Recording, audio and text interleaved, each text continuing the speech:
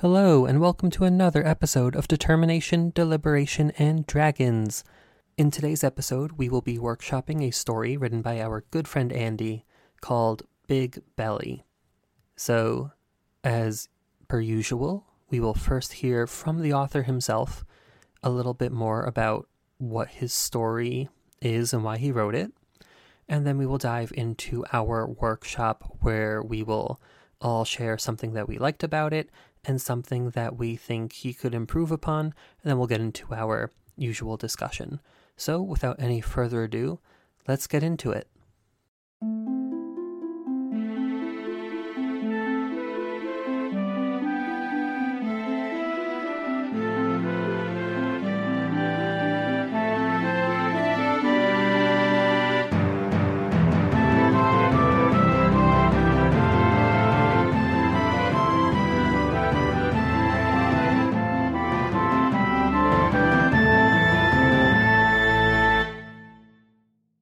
So, Andy, give us, if you will, a brief summary of what we will be workshopping today. So this is the prologue to what I imagine to be I guess a novella or a novel. I'm not sure of total length at this point. The whole novel will be detailing the life of a dragon named Big Belly, but the prologue just goes into the life of Big Belly's mother, who's a female dragon from a time when dragons ruled the world. Should I give a full story description or just?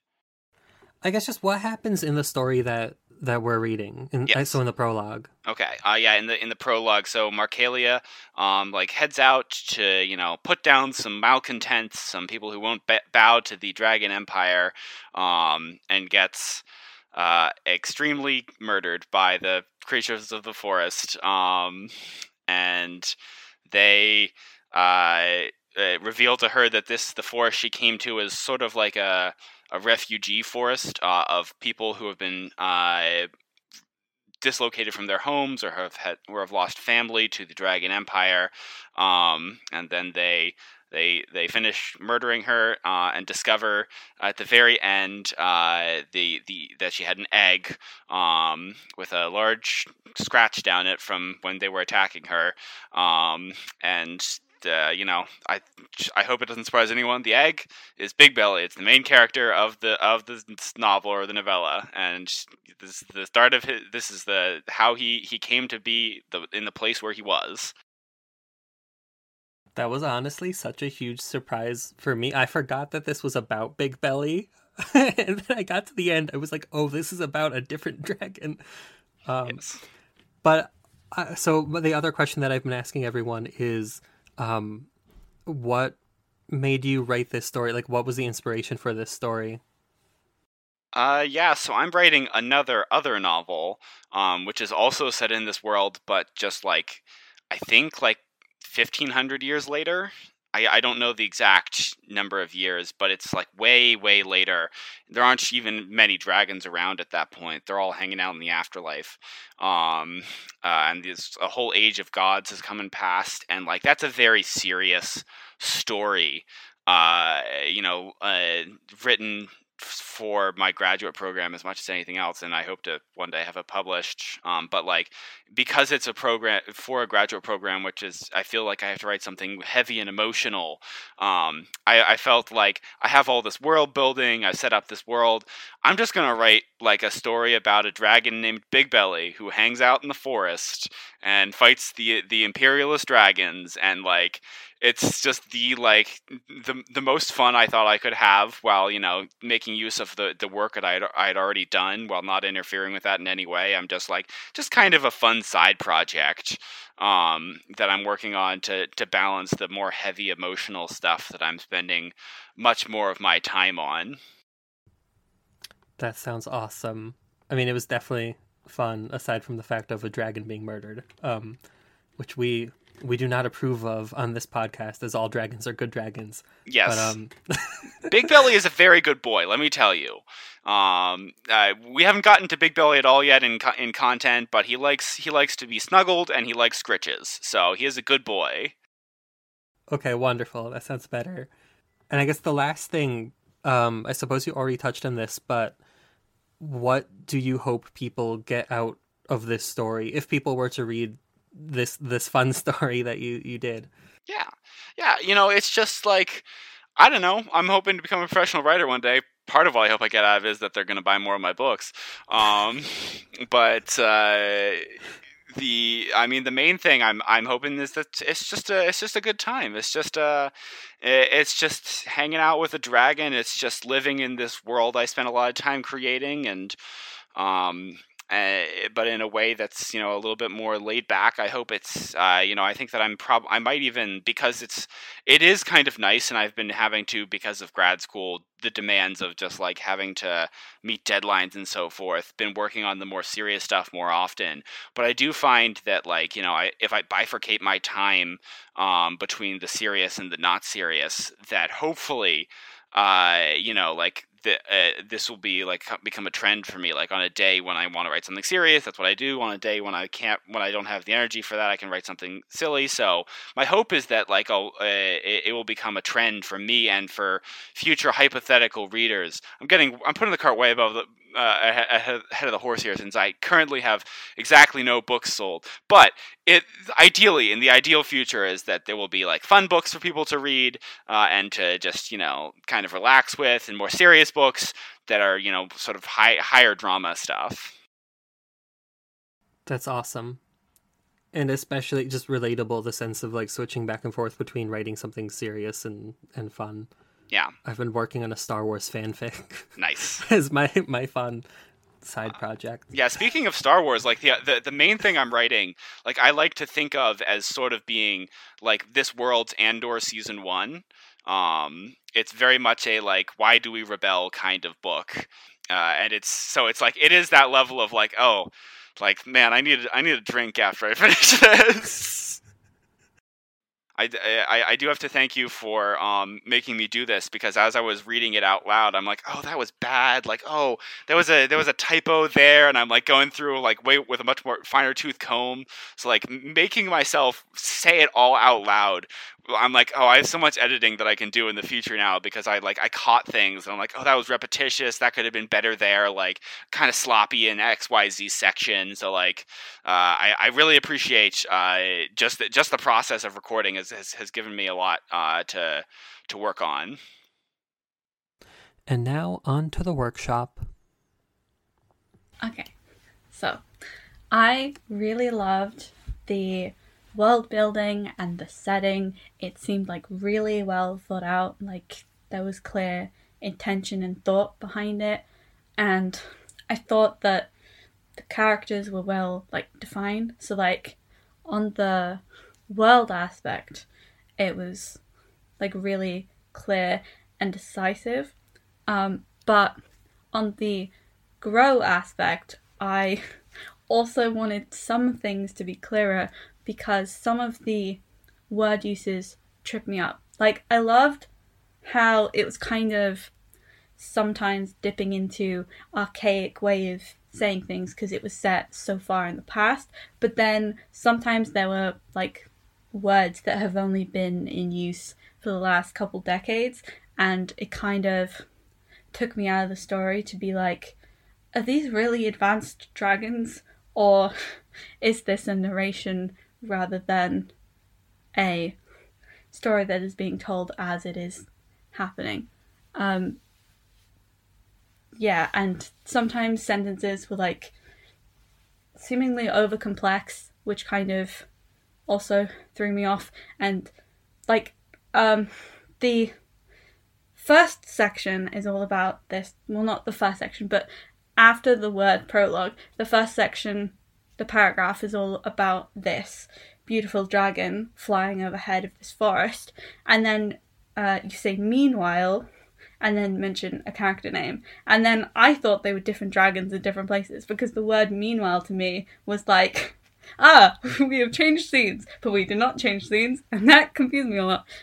So sometimes the clarity of the actual words used were not, I don't know what word to use, but like they weren't it wasn't as straightforward, because you really want to like simplify sentences so they're like really easy to understand, and sometimes you don't want to do that because you want to follow like a style, but it's always better to like make things less wordy so that the most amount of people can understand you as possible, because then the readers will be able to enjoy it more. So for my glow, I would say there was a great sense of world building and even throwing a little bit of, like, I'd say character development, especially in that beginning part when you introduce the dragon who has all of these somewhat pretentious names, but he was known as Big Belly, I believe is what it says. And I'm like, I love that switch. I think that does a lot to describe the society and, to an extent, the dragons themselves. And the world building, all of the different creatures that are in it is really awesome. I love when the wind one comes in that I'm forgetting the name of right now. Thunderwayne. I love when that one comes in. That's a really awesome thing. But there are some funky things going on. Also, I would say with the wordage, I too thought that the beginning was switching who it was about. At first, I sort of forgot that I was confused, and then I was like, no, it's two different people. And then I kept reading, and I was like, no, it's not. So eventually I did figure it out. But and sometimes things like I did love the entrance of the Thunderwayne, but I was like, whoa, this is progressing quickly. And there are some jumps between, I'd say, style going on. So really what I think it comes down to is just the word choice and placement. But I really did love the world building and the characterization. And I also really liked the passage when she's talking about why she's out there. I thought that was really well written too. So it was a fun read. Yeah, so I would say for my glow, I really liked the contrast between the character of Mercalia and then so her as a dragon being all superior and thinking that she's the greatest, and all the race of dragons as a whole is the greatest, and then all of these small, apparently inferior beings managed to take her down completely. And I think that was, I guess it's, I think that's a really good sort of theme contrast bit where, yeah, you show the character through showing her flawed ideology, and then you show how her view is completely different from what the actual world is. I just really liked that contrast. That was very it showed a lot of the world through that. Now for my grow, I think I would say that I sort of hop on the train that everyone else has been saying. I really, really did like the world building. It was there was a new thing a lot, and every few sentences, and that was really cool. It was a lot different from our world, but I think that there might have been a little bit too much right at the beginning. Like, it sort of was a bit overwhelming, in my opinion, and I think that could possibly be made better by maybe explaining a little bit more what each new thing that you introduce is. I mean, I did like it. I thought that this super complicated and complex world was really cool to, jump into, but I think maybe it needed a little bit more explanation for the different the new things. Like, I was a little confused. I don't know if this but I was a little confused when you said a Draken expedition, where it had been previously called a dragon, and I wasn't sure who the Draken were. So there was that. So I think just maybe a little bit more explanation for the different new things that you introduce, as I was reading, might have been a little bit less overwhelming. Well, thank you for sharing your story, Andy. I love world building, so I was a big fan of the different fauna of this redleaf forest being introduced to us. I don't like the slinky cat. It just makes me think of some kind of weird mix between primate and cat, and I don't like that mixture. But the other ones I liked, especially the the plant animal hybrids. Those were my favorite. And I think the way they were described was just really great because it was very like succinct and easy to grasp. Whereas like the cat part was also like, I don't know exactly what I'm supposed to picture, which is fine because they're not main characters or anything. And they are a fictional sort of cat that swings from trees. So I was like, I don't know what I'm supposed to picture, but it makes me uncomfortable. That's aside the point though. I really loved like the bear with pine needles for fur, and I forget what the wolf had that was special. No, it was from the carnivore, so it didn't have the plant thing. But I loved those descriptions for the plant people. But also to just hop a little bit onto the grow that they've been talking about, there were some inconsistencies with word usage or capitalization, like the plant group, like the Napor, I forget what the word was. It started with an N and it was capitalized at one point and not capitalized, but the Evir or whatever the carnivores were that started with an E was never capitalized. Yeah, Napodra versus the Evir. And Evir were never capitalized, but Napodra was at one point, which for me signals different importances and different meanings. Well, the first sentence after prologue where it said she-dragon, I was like, there's no reason to say she-dragon. We all know dragons. That to me felt overly archaic, whereas the rest of the language to me didn't trip me up too much. I also was not confused by the meanwhile, but I'm also the sort of writer myself that I like overly complicated. So I was like, this works with the way my brain works, I guess. But I noticed that there were a couple of perspective shifts because the narrator is like a third person limited and it mostly focuses on Markalia, who's the dragon we follow, trying to imperialize the forest, but it shifts to her attackers at certain points in sort of jumps that I think could be done a little bit more smoothly.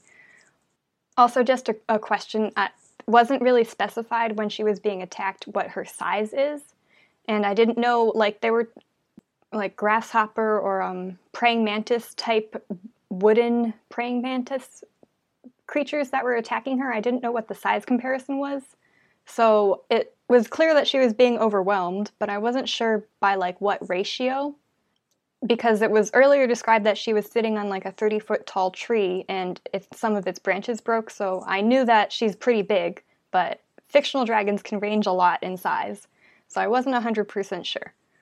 And one of the driving aspects, which I loved how you kind of gave us sort of her inner monologue with talking about why she was in the forest, like what Caitlin said.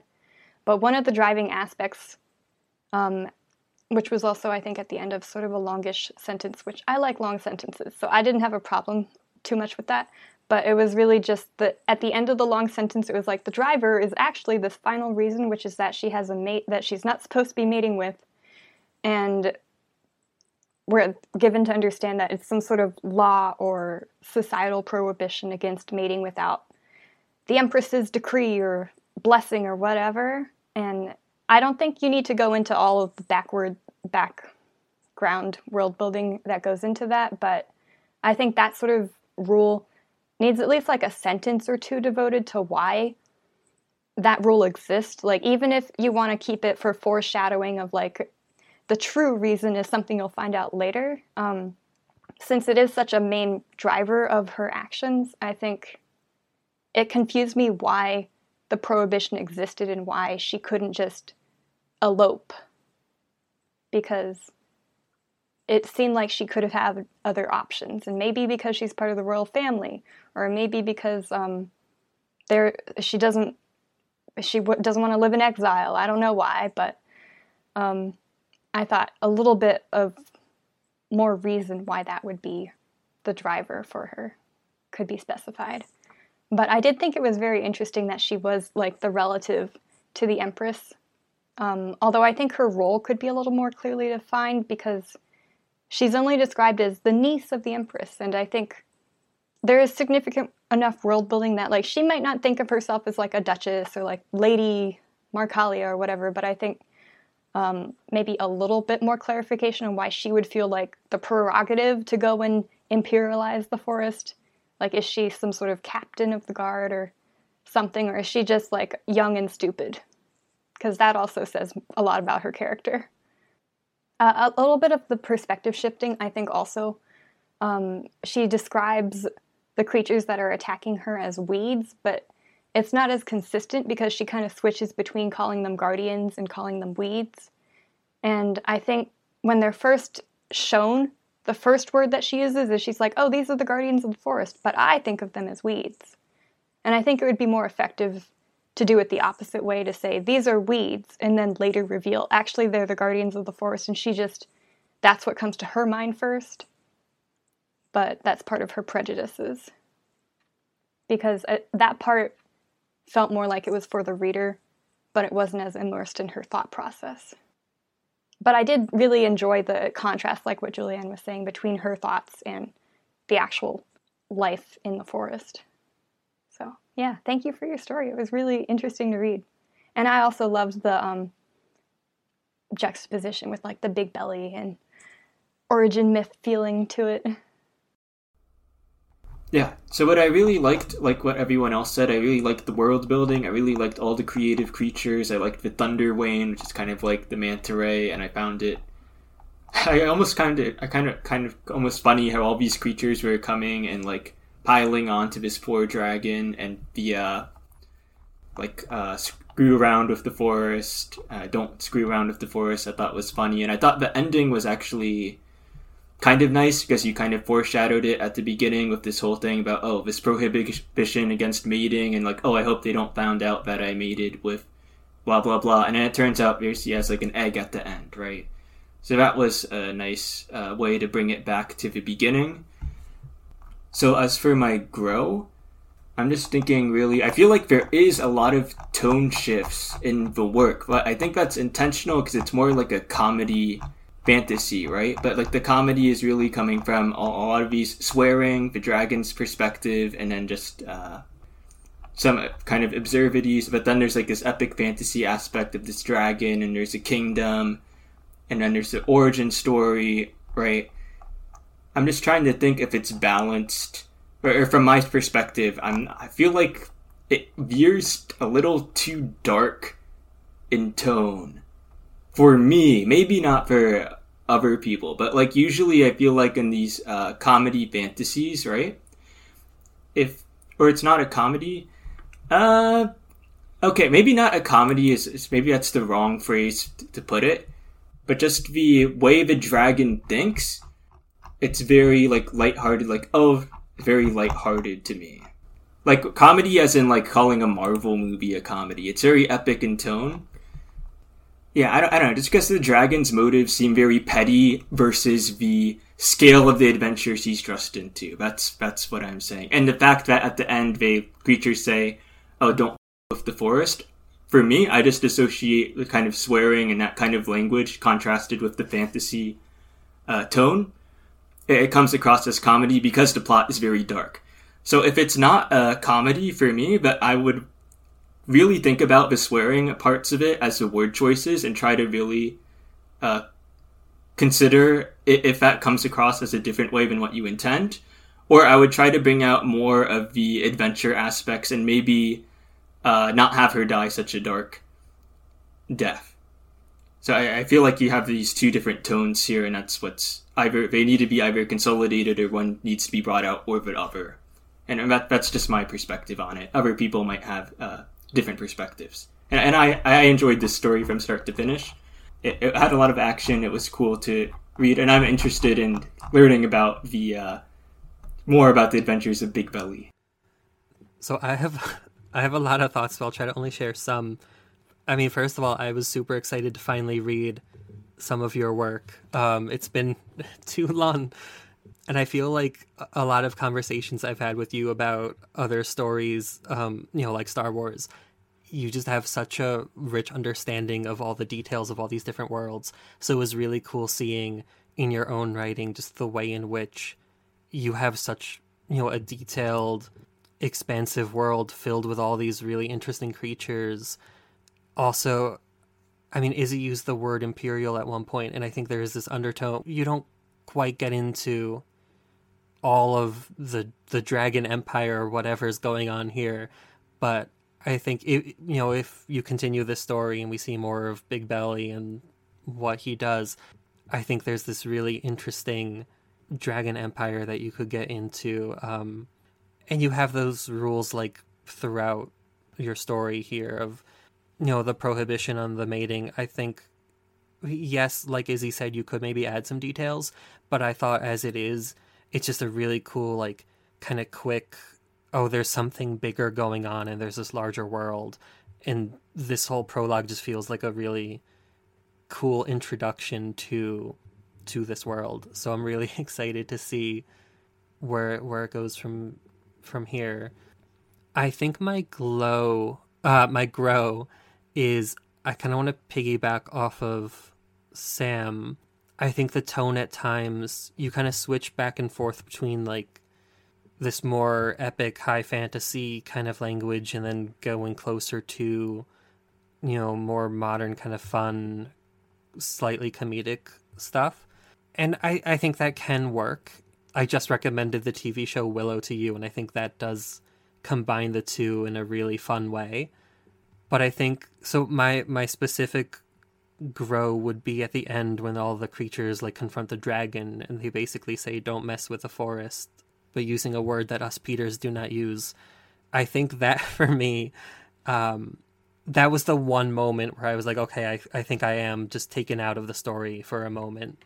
I think you could work it in such a way as to just add and build on to the story once you kind of shore up the tone, or you make the transitions between tone a little bit smoother. But I think for me, and it did remind me of the one scene. So again, back to Willow, it's a show that I think did the transition between like fun and kind of deep and serious really well. But they had a very similar scene where someone says a very similar line, and it was the only moment of the show where I was like, no, I'm out. So I don't know, but that again might be just like a very subjective thing on my end. But yeah, in general, it was just super exciting to finally read this, and I love the world. I have nothing bad to say about the world at all. It was really cool. I can't wait to see it further developed. I did want to second the discussion. Sorry. I did want to second the discussion about tone. I was a little bit confused on what was the intended tone. It did seem to have a light comedic vibe to me, and then it had such a dark ending, and I wasn't quite sure what the intended plan was. I did really enjoy some of those moments, like, for example, I would say the part in the beginning when it's like, but he was known as Big Belly, is kind of a comedic moment, and I thought that was awesome. And I am a huge fan of short stories. I mean, I know this is a prologue, but when you have something that's short and a little bit dark, I do really like stories like that. I think it just needs a little bit more clarity. Yeah, maybe I didn't read it as comedy, but I think just because the start where it's talking about the nickname of Big Belly and the end line of don't screw with the forest, those two lines kind of sandwiching the story made it to me read as oddly lighthearted, because those lines both sound much sillier in tone than this bloody action sequence and in this awful death in the middle. I think that's my perspective on it. And just to sort of add my take also is to agree with that, when it switches between these different styles of wordage, when you have this very archaic language next to sometimes more modern language, I think that contributes to that. Yeah, and just again, like that is something that could totally work, and I think you just need to spend some time and do some editing, and you very well could combine these tones and have this interesting story. I think it's very close to being there. It's just, some time in editing. Yeah, I'd say I didn't read it as a comedy personally. It felt like an action story, sort of like a Star Wars-esque, not like fantasy, different, like not sci-fi at all, but it felt like I was going in expecting sort of a TV-14 story, and then it turned MA at the end, and I was like, oh.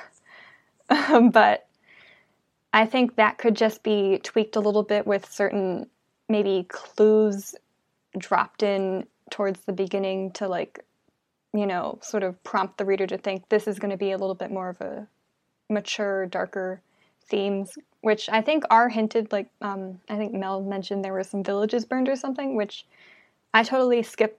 I read that and fled my mind, but I think focusing a little bit more on those kind of darker aspects that are mentioned could flesh out the mature tone of the story. I found the line. Okay, so Masae has set out to do. Oh, right. Is it missing one? I don't know. To do good nieces. What did good nieces did when they learned that a group of petty rebels had refused the imperial word of their aunt. She was flying out to burn their homes, slash them to pieces, and present their heads of the largest one to Her Majesty. So I really got that the tone was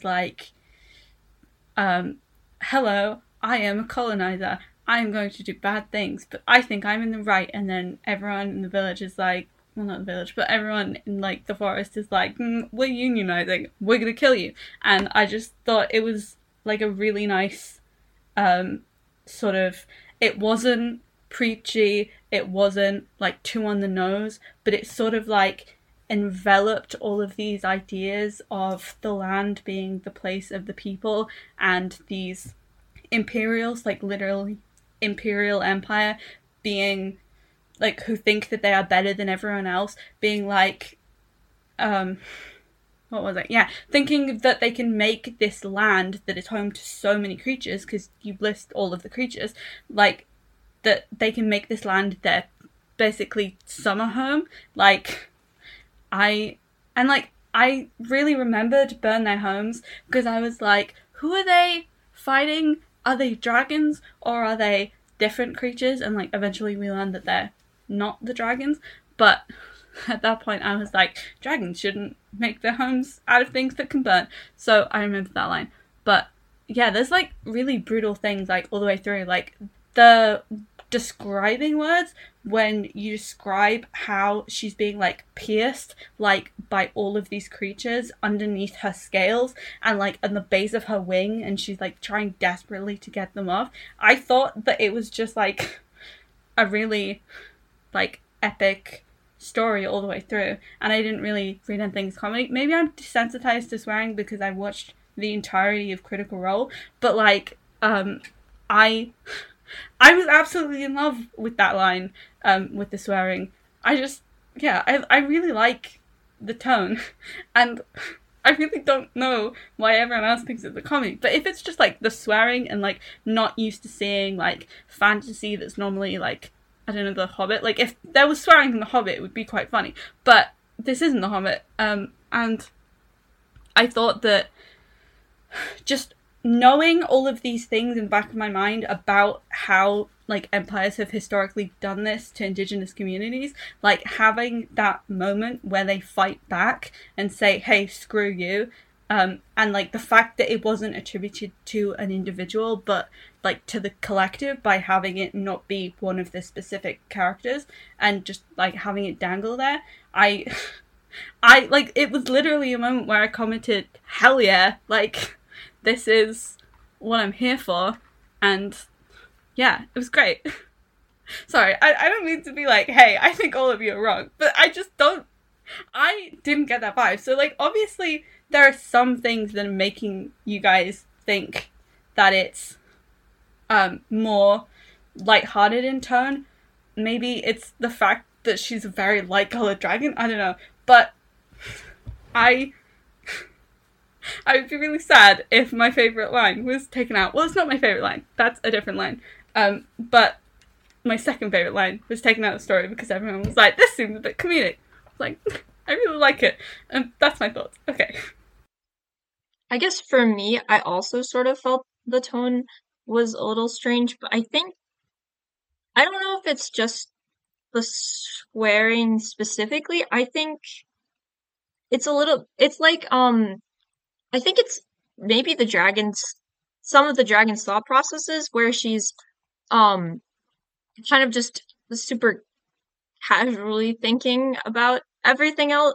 It just feels like that.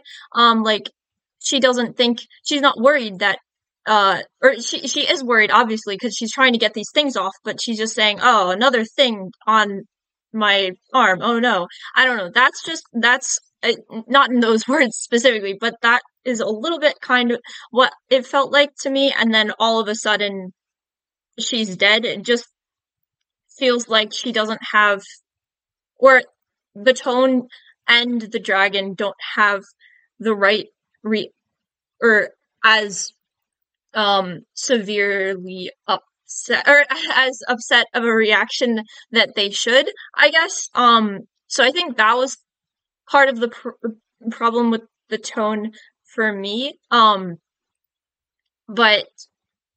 yeah, but I think, like everyone else said, I think it could work. I think you could keep in the swearing, but I think it was just that I don't know, the dragon seemed a bit too casual about her death, and maybe I think that was what had it for me. Yeah.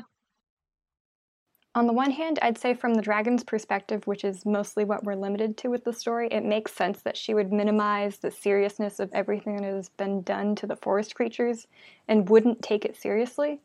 But I think for the readers, there isn't enough signaling that what she perceives is not the reality, so that when the forest creatures start listing their grievances of everything that has gone wrong, I wasn't fully prepared for this, and I was like, this feels like a boatload of things that should have been woven in a little bit more in, like, showing contradictions in the way that she's thinking, or showing maybe a part of the forest that was burned down, I don't know.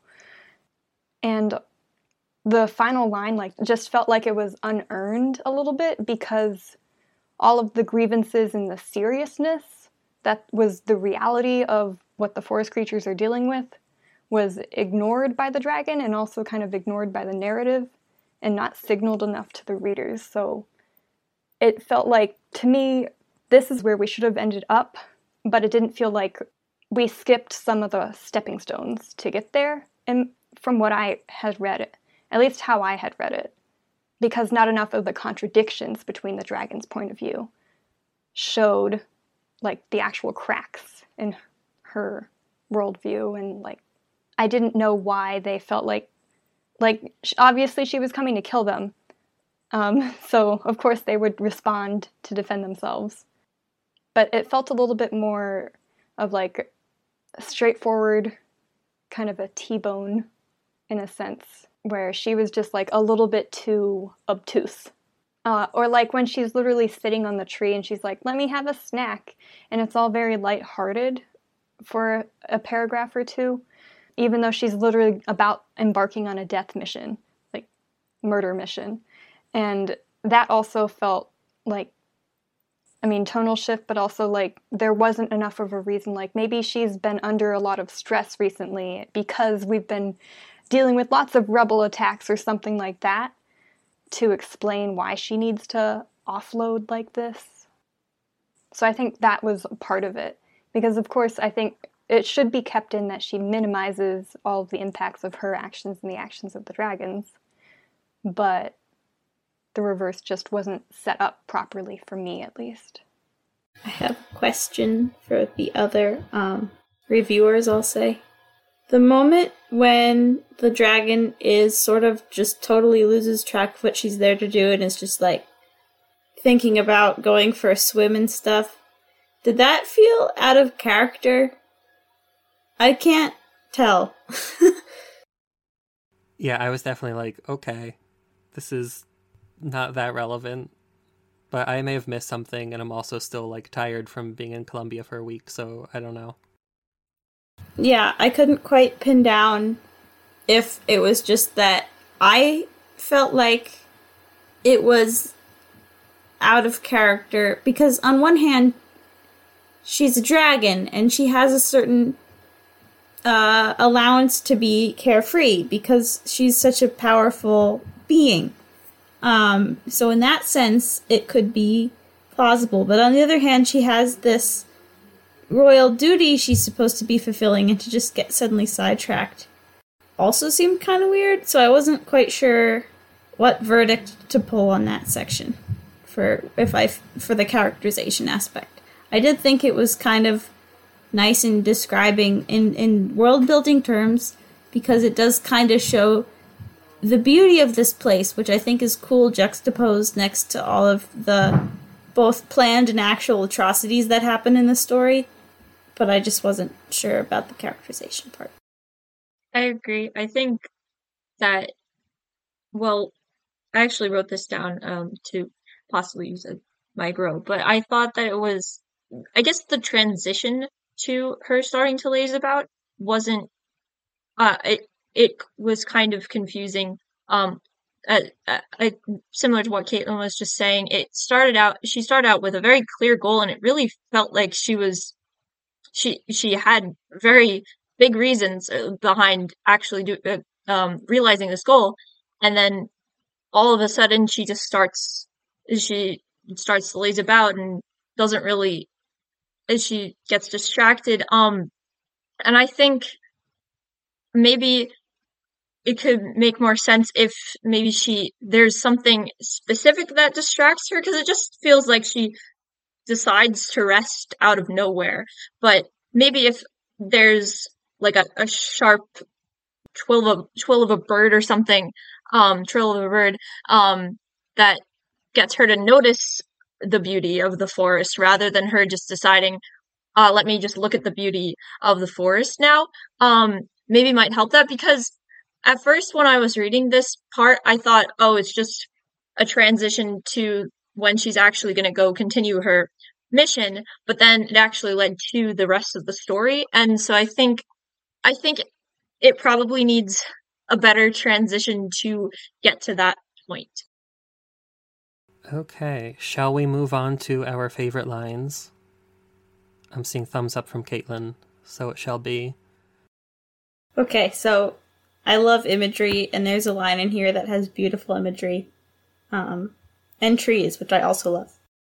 The trees rose a mere 30 feet high, but each leaf held a mixture of red shades threaded with orange, and when the wind blew through the branches, it looked like the tree tops were aflame. I like that. That's great, in my opinion. So cool. Upstate New York vibes. Yeah, I really like the line that Nepadra stood proud, ready to fight side by side, ready to return to the earth, leaving behind only the songs that they had put to the wind in their corpses. I thought that was very poetic. Mine is more of a section of a sentence that really stood out to me, and it was the bit where it goes, flash her scales to the crowd. It created such a clear picture in my head of like the society and the world, and just like this pompous little dragon strutting her stuff. I really loved it. So my actual favorite line was also Caitlin's line. Just to say on that, it was really, I don't know, it was very clear imagery, and it was really nice. I don't know, it was just the way you put the words. I don't know. I just feel like I haven't seen it said that way before. But to say another one, since that has already been said, I really liked. So this is also sort of a part of a sentence. It's the beginning. You say, she bled a tiny rainstorm of red droplets. And I don't know, that was also a very clear image. And I thought it was a very clever way of saying that she was leaving. Yeah. Oh, yeah, I can go. I'm going to do one for the Nepadra, because I Love their description. I mean, it makes me think of the Tea Dragon Society, which is like little dragons that grow tea plants on their back. It's amazing. They make tea out of the leaves that they grow. Check it out. It's a webcomic and an actual book. Anyway, this reminded me a lot of it. Well, I'll just read the first sentence is like 4 words, so I'll read that too. It was the Nepodra. Of both plant and flesh, they were as varied as the Aevir. An 8-foot lizard with black wooden scales stood next to a buffalo with grass instead of fur, next to a flat-toothed lion with a mane of vines. At their front was a bear with pine needles for fur and roots rather than claws. Okay, it was a paragraph. But I love how the attention to detail with even making the lion have flat teeth because it's an herbivore is just great. So that was my favorite part. So I don't know what my favorite line is because there's so many cool stuff in here. I was originally going to do something about the Guardians because they're plants, and as a gardener, I did not like them. But I think at the end, there's a line from one of the creatures when they're confronting the dragon. I'm not sure if it's the Aevir or the Nepodra, but they say, "We would not wear the chains you would forge for us." And I think it's so interesting that this is, I mean, it's past tense, but it could also refer to something in the future. But I think it's just interesting, like, you know, it's in a prologue, so there's this sense that, like, this happened before, or, like, even within the context of this specific moment, like, you know, have they already thrown off these chains? Are they preparing to throw off the chains? Is this what they're doing, like, in this moment now? I feel like this is something that might come up in Nemik's manifesto from Andor, and I thought it was really interesting just, like, seeing and thinking about it for a moment. I think everyone went. So, Andy, now is your time. If you have anything you want to respond to or clarify. Yeah, so first thing I want to say, which is not really a response so much it is like, this is going to be a very obscure thing that I'm going to say. And the fact that I'm even recommending them in the same sentence is a bit of a spoiler, but this is like lightly based off of a foreign film, a Brazilian film called Bacurau. And it is entirely in Brazilian, or not entirely, it's mostly in Brazilian, so you'll have to deal with subtitles. But I cannot recommend this movie enough. And I won't say any more than that, because any more than that would be a serious spoiler. But I recommend that movie, especially to Mel, based off a few things she said. I sincerely, like, this is like, and you'll see the parallels by the end of the movie. But yeah, that's all I'll say about that. Is like, I really recommend that movie to anyone who enjoyed this short story, or not the short story, the prologue. Oh yeah, there you go. So if you've seen it, then you know.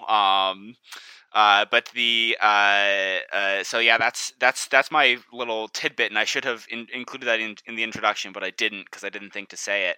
I appreciate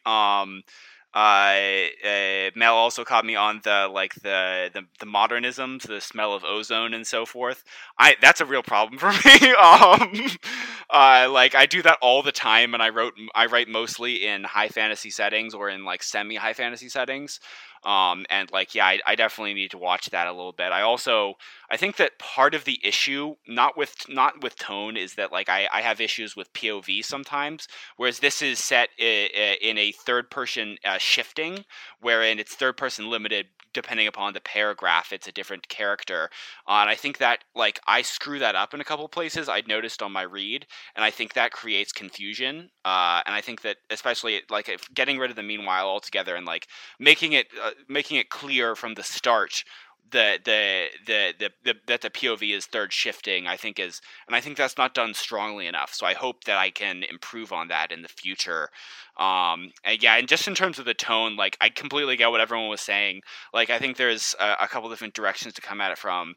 If anyone's curious, I didn't include it intend it as a comedy per se. Like, there are jokes and comedic elements in there. There's things that I think are like darkly humorous in places. And there's definitely a lighthearted bit to Marcalia, who doesn't understand what the heck is happening here. But I can also see like a certain dissonance, which I intend there to be a dissonance in text between the world in Marcalia's brain and the realities on the ground, and the different types of creatures and how they view the situation. The Guardians don't view this the same way that the Nepodra or the Evier do, and the Thunderwayne has its own perspective. So it is a community in the forest as much as it is from Marcalia, and there's like there's intention there, but I agree that there's a muddying in places, and I think fixing the POV, it will improve that. Y'all didn't necessarily need my full response, but this is just like I agree with basically everything you said. Just like, and this is and I think that there's like, and I think establishing sort of earlier on like that this is not a dark comedy by any stretch, but the sort of the darkness inherent in the story. But there's also like, and again, I think this is something that I'm really going to struggle with over the course of the story, is that it's also in places it's about a baby dragon next, because the egg hatches. And it's a baby dragon. He gets to meet all the forest creatures, and to him, they're his fun aunts and uncles who are around. But then they're also like they're like people who've escaped a massive like genocide of their people, and this is a dragon in their midst who's killing their who's killed a lot of their friends, not him specifically, but his people. So there's definitely a purposeful dissonance there that I'm trying desperately to balance, and I can see where it like is working in places and it isn't in others, and that's going to be a book long struggle for me with this work. So I hope to pull it off a little more ably in future. But that's the intention there, in case anyone was curious. I don't, and I'm trying not to be defensive or anything. This is just like my off the cuff response, and I hope that's coming through. Because I always appreciate the criticism. So thank you all also, by the way, for your work and for your critiques. I appreciated all of them, and they will be well noted for the future. So before we finish up today's episode, I wanted to quickly shout out an author and her book. So the author is named Drema Dioraik. I'm so sorry if I mispronounced that.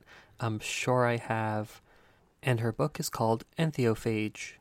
So I'll share a little bit about the book and its description on her website.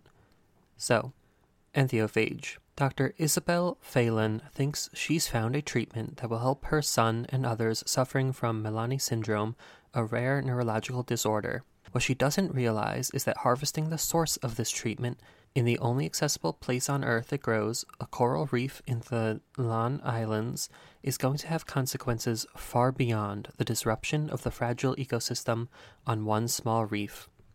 CDC researcher Nadine Parker and her team are baffled.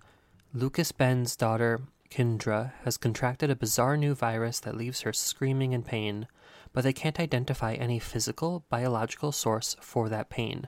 Not in Kendra, not in the dozens, then hundreds, and finally millions of children worldwide succumbing to the same virus. And no one seems to have made a connection between what's happening with the infected children and the events on a small coral reef in the South Pacific. Eventually, Nadine has to face the unlikely truth and the enormous implications of it. The children aren't sick. They're changing. But will anyone else believe her? So you can find the book all over, on Amazon, on Barnes & Noble. I got my copy from Barnes & Noble. The website will also tell you like where else you can get it if you prefer to get it somewhere else. So I recommend you check out her website, NIVEYMARTS.com. I will also leave a link for that in the description of the episode. And I'll also leave links to her Instagram, Facebook, and Twitter, so you can check all of those out as well. Also on her website, you can sign up for her newsletter. The newsletter is monthly. It has environmental articles, updates on her work. It's free. I signed up for it as well. You sign up for it on the website. It's very interesting. So I recommend you check that out as well. And finally, thank you to Gemma for sharing your work with us. Thank you so much for listening to Determination, Deliberation, and Dragons. I hope that you enjoyed the episode and that you enjoyed Andy's story.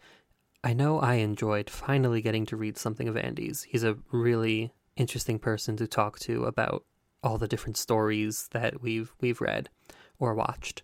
You can find exclusive episodes on our Patreon, and you can also find us on Twitter and Instagram.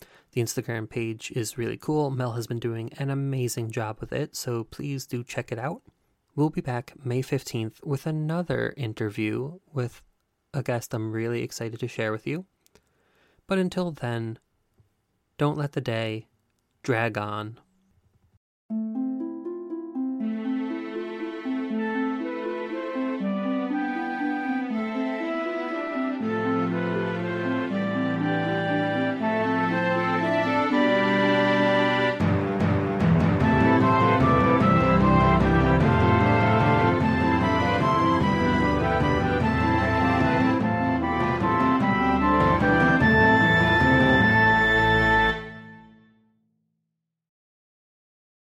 Yeah, I think just some clarity. Oh, no, not yet, Andy.